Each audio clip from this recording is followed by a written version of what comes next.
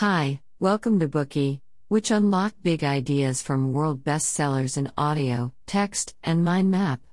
Please download Bookey at Apple Store or Google Play with more features. Get your free mind snack now. Today we will unlock the book Why Don't Students Like School? Have you ever heard the phrase imagination is more important than knowledge? This quote came from a famous physicist, Einstein. The author of this book was instantly intrigued by this quote, which he saw on a poster when he was a freshman in college. Years later, when he looks back on this incident, he believes that the reason he thought the sentence was profound at the time was probably because he was rehearsing how to explain his poor grades to his parents.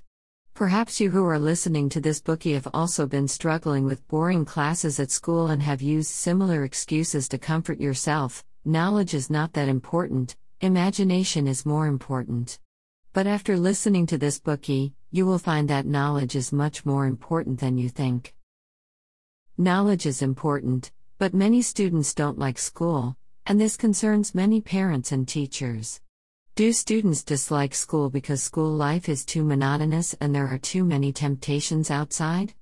If we say it is not the students' fault that they don't like school, then what is the root of the problem? This book, Why Students Don't Like School, will uncover the real reasons from the perspective of cognitive psychology and take you to explore the true meaning of learning. The author Willingham earned his PhD degree in cognitive psychology from Harvard University.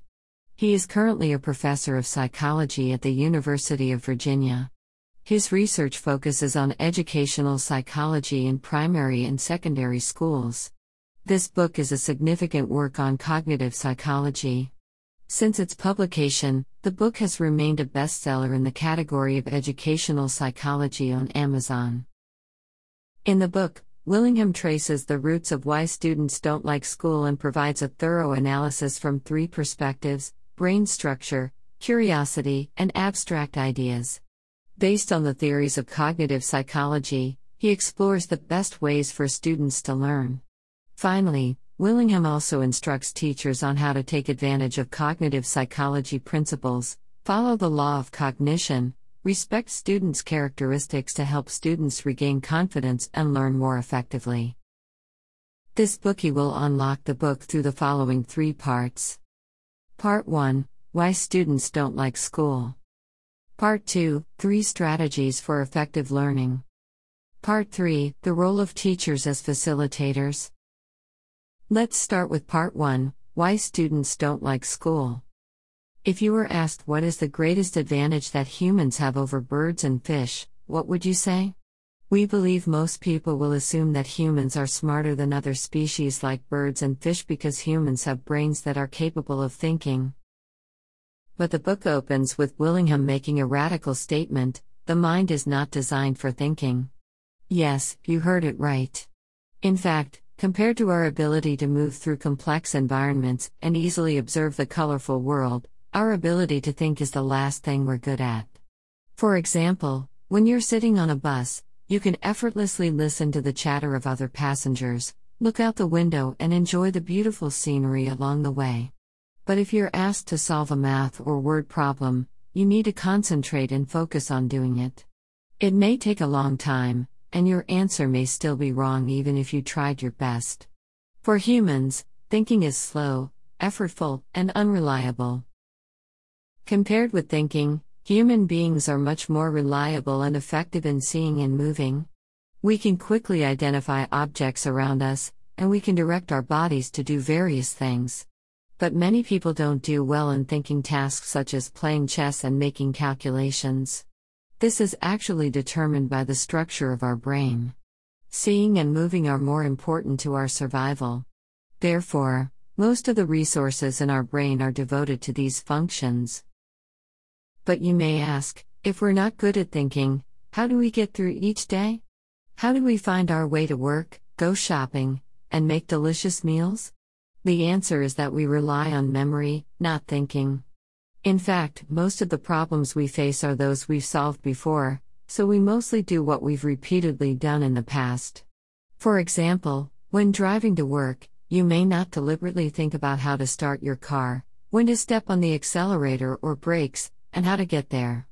In such activity, you are on autopilot. In fact, you use memory to guide your behavior. Like your visual system and movement system, your memory system is much more reliable than your thinking system and can quickly and effortlessly provide information. So it is no wonder that people unconsciously try to avoid thinking as much as possible in their lives. As such, it is only natural that students tend to dislike school. This predisposition is prescribed by the functions of human brains. The fact that humans are not good at thinking is one of the main reasons students dislike school. The second reason for their dislike of school is humans' fragile curiosity. We are born with curiosity, the desire to explore the unknown world.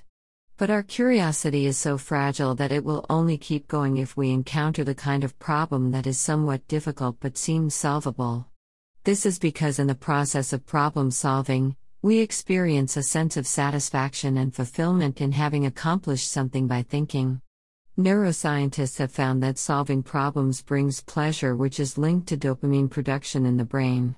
Dopamine is a kind of chemical that makes people feel happy and excited, which is vital to both the learning and pleasure systems in the brain. But it's worth noting that working on problems that are too simple is not pleasurable. Similarly, if the problem is too complicated and no progress is made for a long time, people will give up out of frustration. Imagine if a teacher asks a first grader to solve a calculus problem, the pupil will surely run away. Hence, if a student continuously encounters problems that are too easy or too difficult in school, their curiosity can easily be stifled, and as a result, they can hardly enjoy school. The third reason students don't like school is that thinking is difficult. To understand this, we need first to understand how thinking works. 3 components are essential for the brain to think: the environment, the working memory, and the long-term memory. Environment refers to the audible and visible things in the surrounding, problems to be solved, and so on. Working memory can be simply understood as human consciousness. It can help you identify and be aware of specific information around you.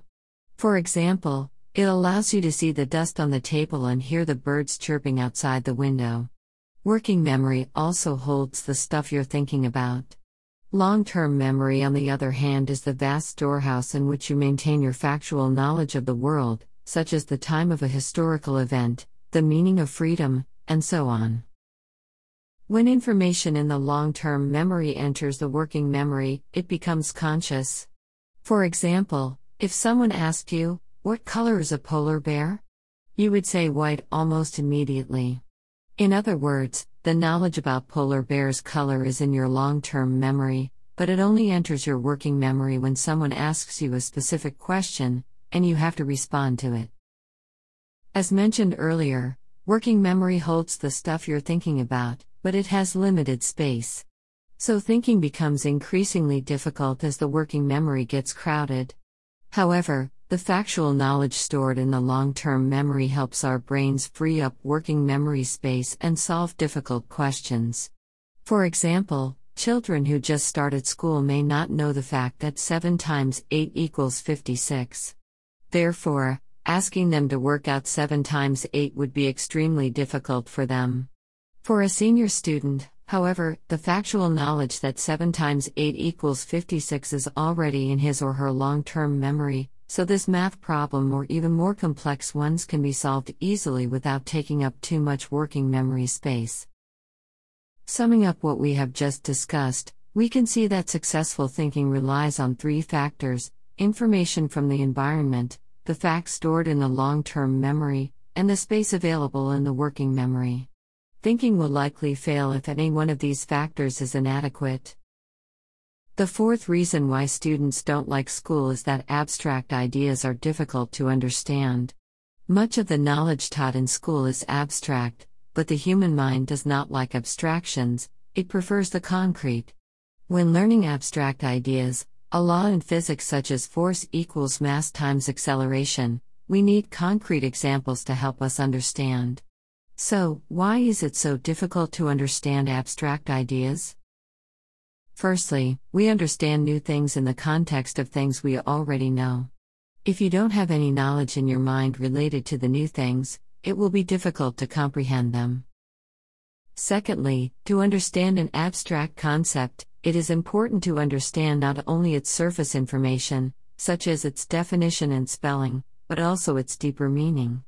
Unfortunately, for many students, their comprehension of a concept often stays on the surface. Some even memorize definitions by rote while not trying to understand what it means at all. Thirdly, a true understanding of an abstract principle requires the ability to transfer knowledge, which means that one can successfully apply old knowledge to a new problem. We will now listen to 2 problems that will illustrate how an understanding of a certain abstract idea can help one solve a seemingly unrelated problem. Problem 1. A general wanted to capture a fortress situated in the middle of a country. Many roads are leading to the fortress, but mines were planted on each of the roads. According to reliable information, the mines were set so that small bodies of men could pass over them safely, but any large force would detonate the mines. How could the general attack the fortress? Problem 2. Imagine you're a doctor treating a patient with a stomach cancer. It is impossible to operate on the patient, but a kind of ray can be used to destroy the tumor. High-intensity rays can destroy the healthy tissue. Rays at low intensity are harmless to healthy tissue, but they will not affect the tumor either. What should you do to destroy the tumor without damaging the healthy tissue? One is a medical problem and the other is a military problem. Although the 2 problems differ in their surface structures, they have the same inner structure. You can successfully avoid the mines by dividing your army into groups and have them converge from different directions on the point of attack. Similarly, sending a number of low-intensity rays from different directions and having them all converge on the tumor, you can destroy the tumor without harming the healthy tissue.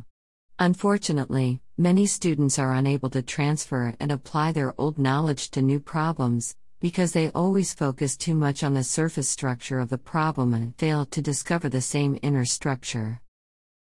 That was the first part, why students don't like school.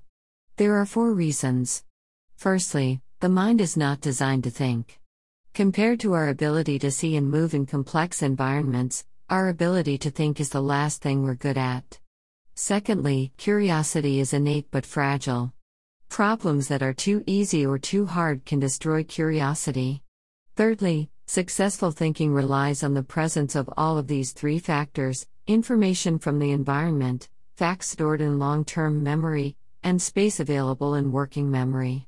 Thinking will likely fail if any one of these factors is inadequate, a limiting factor that adds complexity to thinking. Finally, it is difficult to understand abstract ideas. Today we are just sharing limited content. To unlock more key insights of world-class bestseller, please download our app. Just search for BOOKEY at Apple Store or Google Play. Get your free mind snack now.